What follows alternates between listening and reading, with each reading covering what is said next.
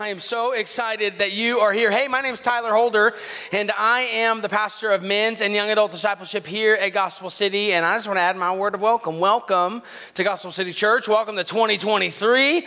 It was a whole year ago when we met, and I'm excited to be here. See, that was a New Year's joke. You missed the cue, right? It's totally fine. I get it once a year, right? So welcome to Gospel City Church. Hey, let me ask you a question. How many of you have your Bibles this morning? Right, coming into 2023, coming in hot. Let's hold them up. This is a Bible. This is really good. You can hold up your phone if you'd like. I see a couple phones back there. Hey, praise the Lord for digital devices. Man, let me encourage you, open your Bible and find your way to Matthew chapter 5.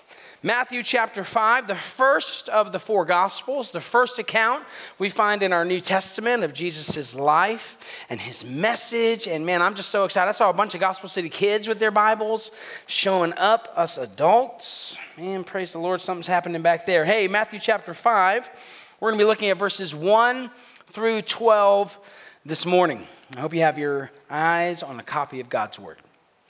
This is the word of the Lord. Matthew chapter 5, verse 1, seeing the crowds, he went up on the mountain. When he sat down, his disciples came to him. And he opened his mouth and he taught them, saying, blessed are the poor in spirit, for theirs is the kingdom of heaven. Blessed are those who mourn, for they shall be comforted. Blessed are the meek, for they shall inherit the earth. Blessed are those who hunger and thirst for righteousness, for they shall be satisfied. Blessed are the merciful, for they shall receive mercy. Blessed are the pure in heart, for they shall see God. Blessed are the peacemakers, for they shall be called sons of God. Blessed are those who are persecuted for righteousness' sake, for theirs is the kingdom of heaven. Blessed are you when others revile you and persecute you and utter all kinds of evil against you falsely on my account. Rejoice and be glad, for your reward is great in heaven. For so they persecuted the prophets who were before you. This is God's word for us this morning. Well, hey, as we prepare to jump into Matthew chapter 5, I just want to ask a quick question. What would you consider to be a classic? When I say the word classic, like what comes into your mind? Probably things like a 1967 red Ford Mustang convertible. That's a classic. Maybe the Lord of the Rings trilogy. Maybe you're a loader type of person. Hey, that's a classic. Bluey. Yeah. You got some Bluey fans in the house this morning. Okay, that's a classic. Thomas the Train. A little choo-choo, a little chug-a-chug. That's a classic, right? Maybe it's the Chronicles of Narnia. Maybe Lord of the Rings isn't your thing. Maybe it's Chronicles of Narnia. Maybe Aslan fan. That's a classic. Maybe it's not any of those. Maybe it's Rudy. Maybe that's the classic for you. Or maybe you're like me. And when I think of the word classic, I think of a single origin, organic, home-roasted, pour-over African bean overlooking a mountain vista in the Rockies in the middle of January, snow-capped, sun peeking through the clouds, and the mist coming up from my cup, and I'm smelling those sweet notes of cocoa and raspberry, and I go, this is a classic. Maybe that's you. Maybe not. I don't know. No matter where you are, like we all have this idea of what a classic is. And this about 2 weeks ago, we introduced our kids to some classic Christmas movies. Janelle and I sat down, and Jackson and Adelaide were with us, and we turned on Tim Allen, Tim the Tool Man Taylor, at his best in the Santa Claus. And man, we loved it. And then we realized, man, there's the Santa Claus 2, right? We can't just have the first name. We need to have the escape clause or the Mrs. Claus, right? So we got Santa Claus 2, and then we watched the Santa Claus 3, and that was a mistake. And, and it is what it is. I mean, they were classics, right? So in your head right now, and maybe you're going through and you're going, man, none of those things are what I would consider classics, right? I mean, it's not Bluey, it's not Thomas the Train, it's not Rudy, it's not the Santa Claus. Well, if that's you, then let me just define classic for us. Classic, as defined, is a work of art of recognized or established value. Think the Mona Lisa. She's not that pretty, but it's a classic. Or something judged over a period of time to be of the highest quality and outstanding of its kind. Man, if that's the definition of a classic, then I'm sure we're all agreeing that picture of a cup of coffee with those mountain vistas is a classic. And the thing is that when we come into Matthew chapter 5, what we're entering into is what proponents and critics alike would laud as a classic. Man, a work of established value that over time has been pointed at and said that has extreme value. What Jesus is doing in Matthew chapter 5, 6, and 7 is he's delivering what we affectionately call the Sermon on the Mount, a classic work. A work that's often quoted, a work that is often turned to from critics and proponents that says this is what Jesus is teaching. The Sermon on the Mount in Matthew 5, 6, and 7, it lays out for us, if we are disciples of Jesus, a radical view of what discipleship looks like. And in Matthew chapter 5, in the first 12 verses, in what we call the Beatitudes, what Jesus is doing is he's outlining for us what life in the kingdom looks like. And he steps into the conversation, he steps into the scene, and he says, for those who have repented and followed me, this is what life in my kingdom here and now looks like. It's a classic. So as we look at these verses this morning, and as we unpack what Jesus is saying, I hope we take away this one thing. I hope what we see and what we realize is simply this, that in the Beatitudes, in the first 12 verses, that Jesus invites disciples to live a blessed life that demonstrates his kingdom to the lost world. And that's it. Man, as we dig down deep into these 12 verses, we're only going to strive for understanding that one singular statement that Jesus invites disciples to live a blessed life that demonstrates his kingdom to a lost world. And church, hear me. I firmly believe that if we understand that at the outset of a new year, your families will look different. Your community will look different. Your school will look different. Your coworkers will see a difference. Your recreation spaces will experience a difference. Our church family would see the beauty of life lived in the kingdom if we grasp this one thing. So in order for us to see that, we're going to do two things this morning. We're going to define a word and we're going to ask a question. The word we're first going to define is the word blessed, because if you've lived anywhere in the South, then you have a different definition than the rest of us. 21 years down south, I have a definition of blessed that differs from you Midwestern folk, and that's fine. So in order for us to get on the same page, we're going to define the word blessed, and then we're going to seek to ask and answer a simple question. And the question would be, what does the blessed life of a disciple in Jesus' kingdom look like?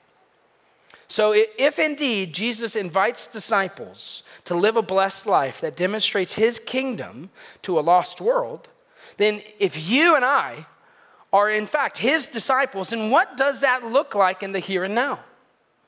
And I would present before you that the Beatitudes teach us three things of what it looks like for the life of a kingdom disciple. The Beatitudes teach us that in order for us to have a kingdom life, we need to have a proper see what I did there? A proper position before God, a righteous pursuit of God, and a right passion for people. That's it. That's where we're going this morning. We ready? Okay, let's go. The first thing we're going to do is we're going to define the word blessed. When we read through the Beatitudes, Jesus uses this word some 9 times. And it's always a good principle of Bible study when we're looking at Scripture and when we're examining it, when there's a word that's repeated, it should cause us to pause, take a step back and go, what you mean? What does that word actually mean? Well, Matthew chapter 5, the word Jesus uses is the word makarios. It's a word we've translated blessed. It's a word that could simply be defined as happy or blissful. It's a word that carries with it this idea of satisfaction and pleasure in our position before God as one of his disciples. So as Jesus comes into the Sermon on the Mount here in Matthew chapter 5, and as he begins this classic sermon, he's giving us a plan for disciples to represent him to the world. And as he does so, he begins by telling us, happy, blissful, fortunate are you who are poor in spirit? Are you who mourn? Are you who are meek? are you who hunger and thirst for righteousness? Are you who are merciful? Oh man, blissful, happy, fortunate are you who are pure in heart and who are peacemakers. Happy, blissful, fortunate are you who are persecuted for righteousness' sake. That's the blessed life that Jesus gives disciples. The Beatitudes, by the way, as we look at them, we'll see that they build upon themselves. And Jesus begins by making the distinction that kingdom living is only accessible by kingdom disciples who are committed to following him. I hope your Bibles are still open, and I hope your eyes are down on the page. Notice how our text begins this morning. It says, seeing the crowds, he went up on the mountain. And when he sat down, his disciples came to him. And he opened his mouth and taught them being the disciples. Now, the question we should ask before we even look at what the life of a kingdom disciple is why in the world are crowds following Jesus? What has Jesus done so far to garner the attention of the crowd? It's a great question. And to find the answer, we got to flip back one chapter to Matthew chapter 4. Specifically, two different verses, Matthew chapter 4, verse 17, and Matthew chapter 4, verse 23. In Matthew chapter 4, verse 17, we see this statement from Matthew. It says, from that time, Jesus began to preach, saying, repent, for the kingdom of heaven is at hand. So the first message Jesus says when he begins his public ministry is super simple. Repent. Turn away from your sinfulness. Enter into the kingdom. There's a greater king that's here, and this oppressive kingdom you're living in isn't where you have to live anymore. You can have access to the kingdom of heaven, but it costs you something. It costs you your repentance. Because Jesus pays the price, and we must turn from our sins and follow him. But notice, not just Matthew chapter 4, verse 17, Matthew chapter 4, verse 23, and Jesus goes throughout all of Galilee teaching in their synagogues and proclaiming the gospel of the kingdom and healing every disease and every affliction among the people. Realize that the crowds were following Jesus because of the message he was proclaiming and the acts that he was doing. But here in Matthew chapter 5, there's a distinction that he makes. Coming up onto the mountain, he looks at the crowd and he doesn't address them. He turns to his disciples and he begins to tell them, this is what the blessed life looks like. So for you and I, we got to start with the context in mind. There are two distinct groups of people. The crowds that are far from Jesus, that are just there to gain some sort of acknowledgement by him or to hear what he has to say, and then his disciples who are sitting at his feet listening to what he has said. How then do we move from the crowd and into the kingdom? We move from the crowd into the kingdom by repentance. Jesus' message in Matthew 4:17 is the message that we still proclaim today. That you and I are born in rebellion to God. We are born as a part of the crowd. And it takes repentance to come into the kingdom. That Jesus, being born of the Virgin, living a perfect life, a life that you and I can never live, dying a substitutionary death, the death you deserve and the death I deserve for the sins we were born into. Jesus dying that substitutionary death for all who would believe, being buried and resurrected on the third day and ascended to the right hand of God even now, making intercession for those who would believe. That Jesus is who we place our faith in. And church, hear me. When we move from the crowd to the kingdom, everything changes. Everything. We have access to the blessedness, the happiness, the blissfulness, the pleasure of God through faith in Christ. So this morning, before we even jump into our points, before we jump into our text, the first thing we have to see is the distinction between the crowd and the kingdom. And there's an invitation for you. If you aren't in the kingdom, hear me. Repent of your sins. Place your faith in Christ alone. Step out of the crowd and into the kingdom. All the crowd's going to do throughout the whole entire Sermon on the Mount is they're just going to hear the words of Jesus. What disciples will do throughout the entire Sermon on the Mount is they will hear and embrace, live what Jesus says. That leads us to our first point. If we are, in fact, kingdom disciples, then we have a proper position before God. Notice how Jesus begins. Right, seeing the crowds, he goes up onto the mountain and he sits down, and his disciples come to him, and he opens his mouth and he teaches them. And notice how he's teaching them. The first words out of Jesus' mouth to his disciples: blessed are the poor in spirit, for theirs is the kingdom of heaven. Now, at this point, if I'm a disciple, man, I'm crisscross applesauce. I got my listening ears on. Like, I have done everything I can to remove the distractions, and I am cued in. I am ready for what he's about to say. I want some God wisdom dropped on me, and here is it in a nutshell. And Jesus opens his mouth and he says, blessed. I'm like, all right, I want to be blessed. Blessed are the poor in spirit. And at that moment, if I'm one of his disciples, I'm cocking my head to the side. You know what I mean? Like the way your dog does when you try and talk to him in regular language, right? And just go, what? Yeah, blessed are the poor in spirit, for theirs is the kingdom of heaven. Poverty of spirit here in the Beatitudes, what it specifically refers to, it's not a material thing. The poor in spirit are those who see their destitution before a holy God. The poor in spirit are those who have identified the sin in their lives, have repented of it, and placed their faith in Christ. The poor in spirit, they see themselves in proper estimation before him. That I don't come to God as if I'm his equal. I come to God, prostrate before him, and say, in my poverty of spirit, I can't even come close to you. Do you see the blessing that follows? Blessed are the poor in spirit, for theirs is the kingdom of heaven. The kingdom of heaven is occupied by those who have poverty of spirit. But notice Jesus doesn't end there. He continues on. He says, blessed are those who mourn, for they shall be comforted.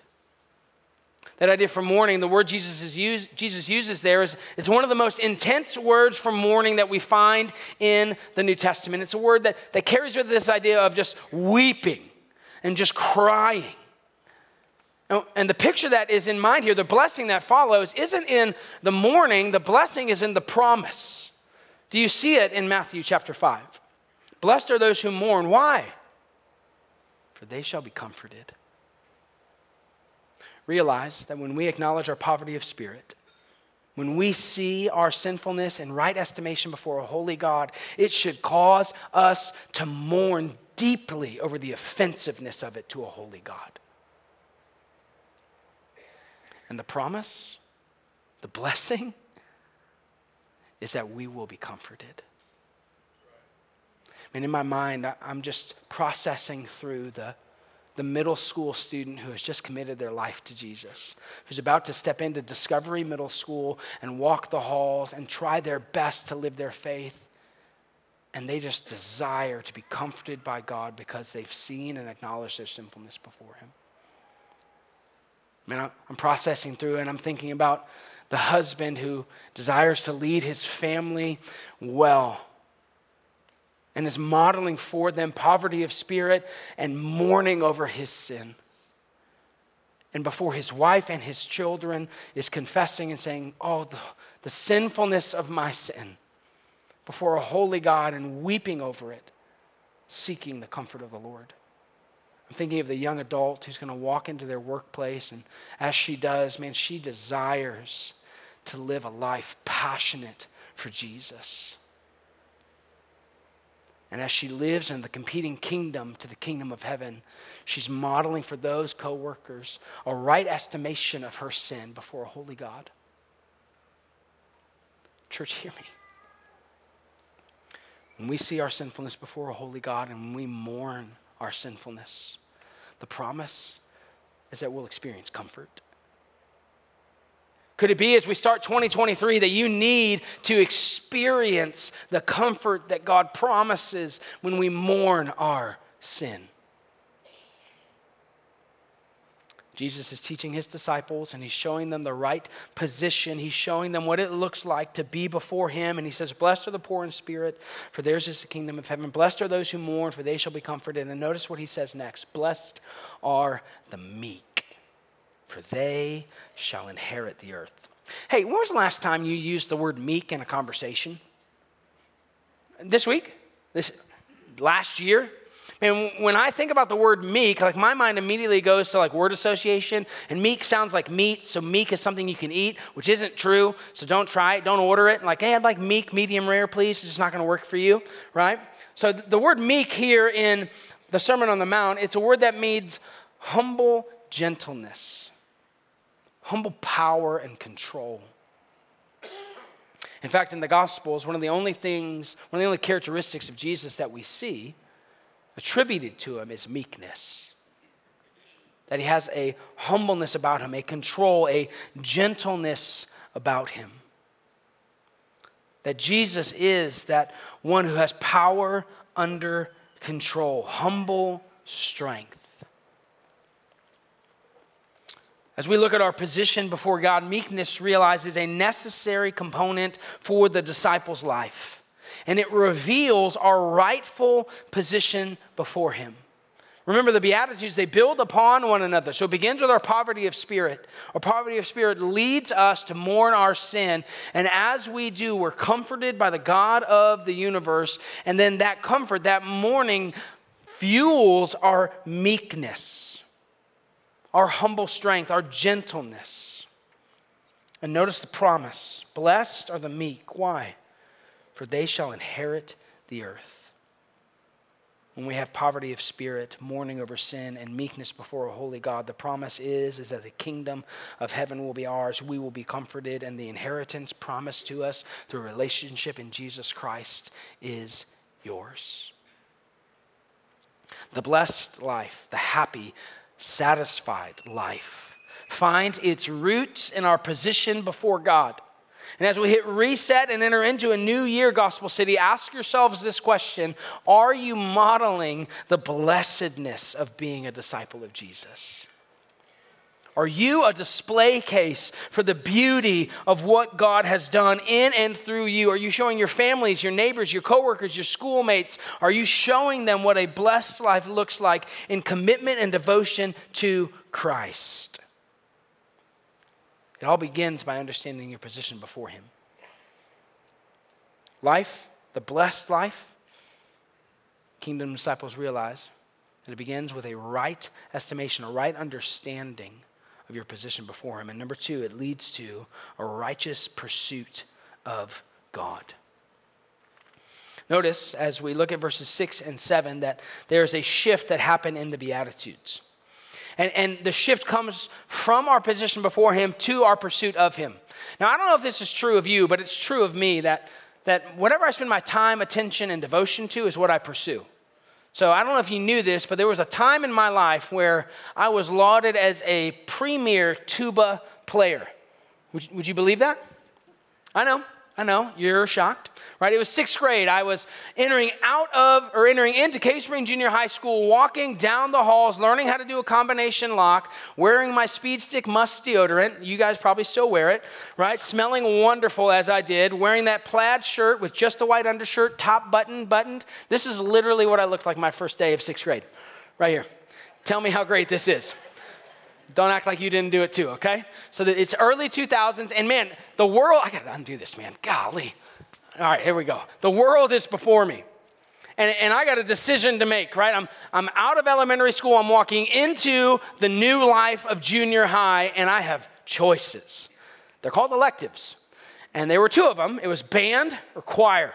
So my 4'11", 125-pound self, this high, this wide, decides in band class, I'm gonna do the tuba. I'm gonna devote all my time, energy, and affection to the tuba. In fact, I don't just wanna do the tuba during school, I wanna come early to jazz band and be a part of the jazz band with the tuba. Do you know how many jazz numbers feature a tuba? Zero. But for some reason, man, I was there. 3 buttons, I was going up and down, bass clefs. Is that what it's called, Sammy? I don't know, right? And I'm seeing whole notes, and I'm reading music, and I'm going, I got awarded the 6th grade Musician of the Year for playing the tuba. And then it happened. Do you know what happened? About a year and a half later, George happened. George was an upperclassman. George still haunts my dreams. George comes in, and George also plays the tuba. And George quickly debunks my tuba throne. And all of a sudden, overnight, I have no desire for the tuba, right? I don't want anything to do with it. I don't even remember what a scale looks like. My passion, my pursuit, my time, talent, affection, and energy was all poured into something that had no lasting value. I'm also tempted today to do that same thing. I mean, when I look at my hobbies, my interests, what I commit my time, energy, and affection towards, the competing kingdoms of this world are always at war against the kingdom of heaven in my heart. And what Jesus declares to us here in the Sermon on the Mount is that you must have a right pursuit, a righteous pursuit of God. As a kingdom disciple, your primary pursuit should be him. Your primary pursuit should be him. And yet the competing kingdom of this world is going to tempt you to pursue other things, lesser things that provide no satisfaction. Notice the next beatitude that we see. He says, blessed are those who hunger and thirst for righteousness, for they shall be satisfied. The idea, the picture there is that, man, your primary pursuit is a right relationship with God and a right relationship with others. That your hunger and thirst, the word Jesus uses there, it's a word that brings to mind intense cravings. Think pregnancy cravings if you're a woman. Think sympathy pregnancy cravings if you're a man, right? I gained weight just like my wife, but hers was baby and mine wasn't. Right? Just think the intense cravings of what it would feel like if you're in the middle of the desert and all you desire is a drop of water. Think intense cravings of what it would feel like if you've gone days upon days upon days without eating and the most disgusting morsel of food looks enjoyable to you. Jesus says, blessed are you, blissful, happy, fortunate are you when you hunger and thirst for righteousness, for you shall be satisfied. The satisfaction of a right relationship with God and a right relationship with others is what we strive for as a kingdom disciple. But can I ask you, where are your primary pursuits? Could be athletics, could be academics, could it be relationships? Could it be a social status? Could it be your career? Could it be substances that you're abusing? Could it be addictions that you're hiding? Could it be your own children? What is it that you hunger and thirst for? As a kingdom disciple, and we understand our right position before him, and we see our poverty of spirit that leads to our mourning over sin, that presents us as meek before a holy God, then what he tells us is with that right position in mind, we have a righteous pursuit before us. Those who hunger and thirst for righteousness will be satisfied.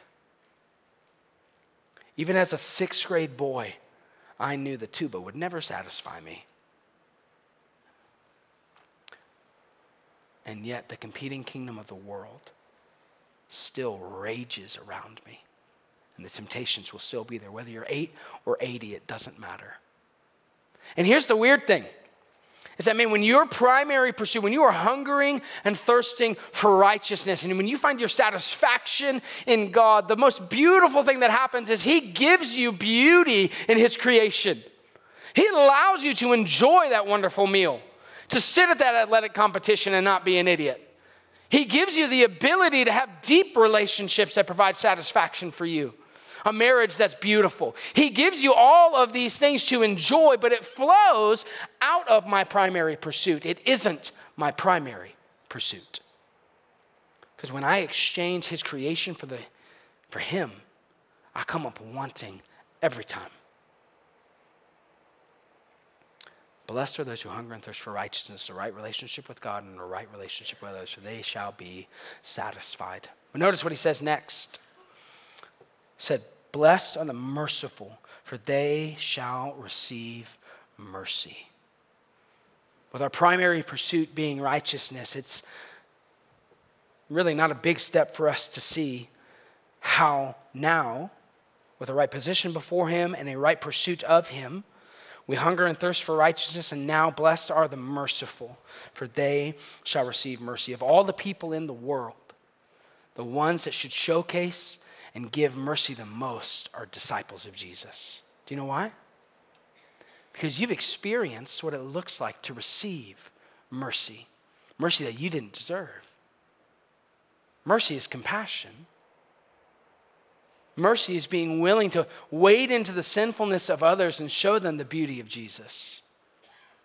Mercy is extending care and concern for those that have hurt you. Church, blessed are the merciful. Those that extend mercy to those that don't deserve it. Because in so doing, we reflect the mercy we've been given. Blessed are the merciful, for they shall receive mercy. So let me ask, if you have a right standing before God, what are you pursuing? If you're a kingdom disciple, if you've repented of your sins, if you're not in the crowd, but you're in the kingdom, you're crisscross applesauce in front of Jesus on the mount, and he's proclaiming these blessings to you, what indeed are you pursuing? What is it that holds your affection, that holds your attention, that you commit your time, energy to? What is it? Again, the temptations will always be to give it to the competing kingdom of the world. But what Jesus declares is that the blessed life of a disciple, your pursuit, is righteousness and mercy. And as an overflow of that, enjoy the beauty of his creation.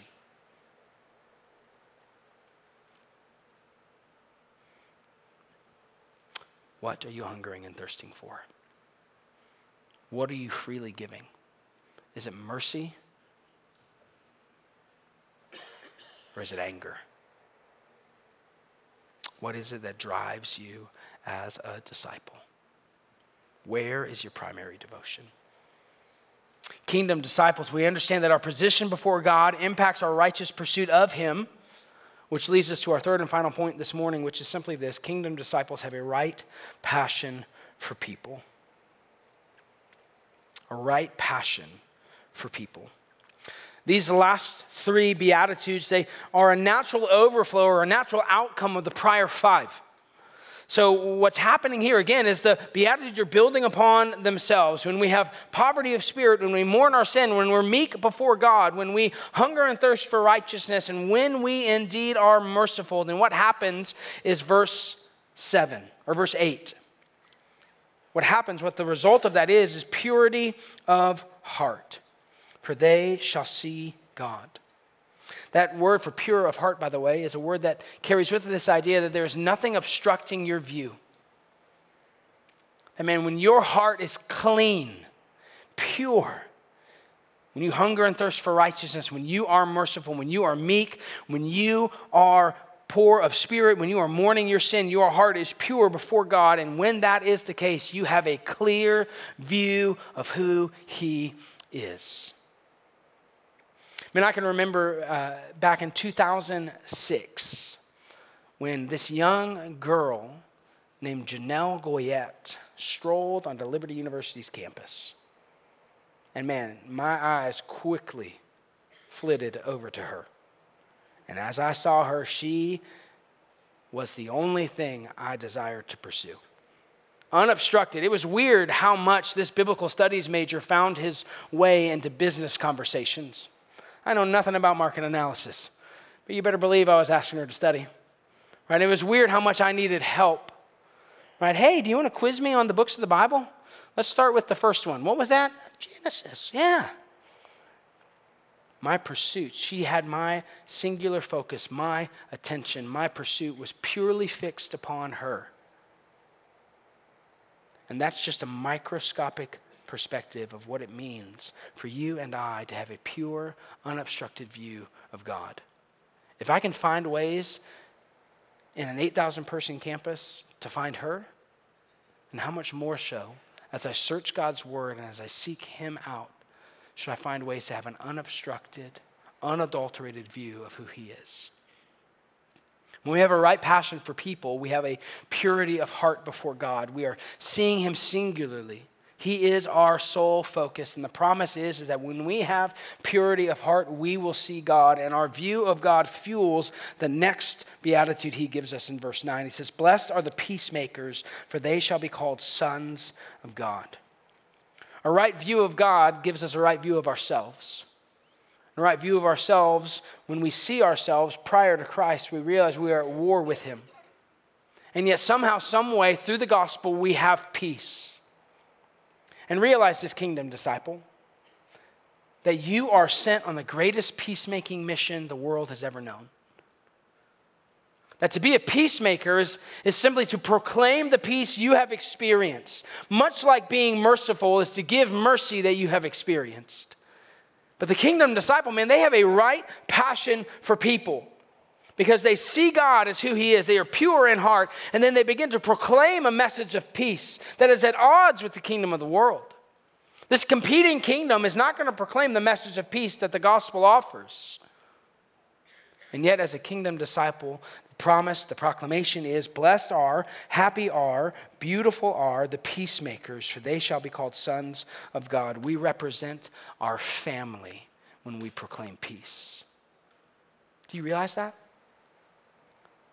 That, man, in your homes, with your children, what you proclaim will show what family you belong to. Are you a son or daughter of God? Or are you a part of a competing kingdom? That when we open our mouths in our workplaces or in our schools, when we proclaim the peace of God and the peace with others, then what we're showing is the family we belong to. Blessed are the peacemakers, for they shall be called sons of God. You will represent your family well, with a right passion for people. With God as your focus and the gospel as your message, the world will change. Which leads us to our final beatitude this morning as we look at the right passion for people. Notice, blessed or happy, blissful are those who are persecuted for righteousness' sake, for theirs is the kingdom of heaven. Again, you got to ask the question, why is persecution making me happy? What about persecution would make the kingdom disciple happy? And the answer is found in what you're being persecuted for. Notice, it's not blessed are those who are persecuted for your foolishness' sake. It's not blessed are you who are persecuted because you messed up's sake. It's blessed are those who are persecuted for righteousness' sake, for theirs is the kingdom of heaven. Do you notice that we began and we end with the same result of blessing? Blessed are the poor in spirit, for theirs is the kingdom of heaven. Blessed are you when you're persecuted for righteousness' sake, for yours is the kingdom of heaven. The kingdom of heaven will be occupied by those who are poor in spirit and who are persecuted for righteousness' sake. And the crazy thing is that we have access to that kingdom here and now, and what a joyous company we will be in. So this morning, as we come to a conclusion, as we land the plane, I want to attempt for us to express in one simple statement all of these beatitudes that we've just seen. That for the kingdom disciple, the blessing promised by Jesus is given to men and women who are poor in spirit, who mourn their sin, who exhibit meekness before God, who desire God's righteousness and express mercy to others, who have hearts fully focused on God, who strive to establish peace and willingly endure persecution on account of righteousness' sake. Such are the blessings promised to you, kingdom disciple. To you, follower of Jesus. Jesus gives us here in these first 12 verses a radically new view of discipleship. He gives us a snapshot of what a kingdom disciple is and how a kingdom disciple reflects his kingdom here and now. So church, could it be, as we close and as we hit reset on a new year, could it be that we need a new consideration of our discipleship to him? That we need a new consideration of what it looks like to be committed to the life that Jesus promises us. That here in Matthew chapter 5, we find a picture of the blessed life. And this year, as we step into 2023, as we step in as a church family to a new season, man, let me just encourage us, trust God at his word. That through Christ, you have all that you need to be a kingdom disciple. The Beatitudes, they're not for a select few. They're for everyone who has called upon Jesus as Lord and Savior. They're for you. They're for me, if that's true of us. And that through Christ, you have all you need to be a kingdom disciple, and you have the mandate to reflect Jesus' kingdom here and now. How do we do that?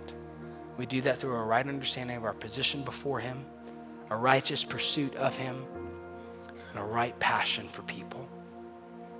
We allow our poverty of spirit to bring us to mourning, to lead us to meekness, to reveal what we're hungering and thirsting for, to help us exhibit mercy, to pursue purity of heart before God, to proclaim a message of peace, and ultimately to be willing to endure persecution for that message.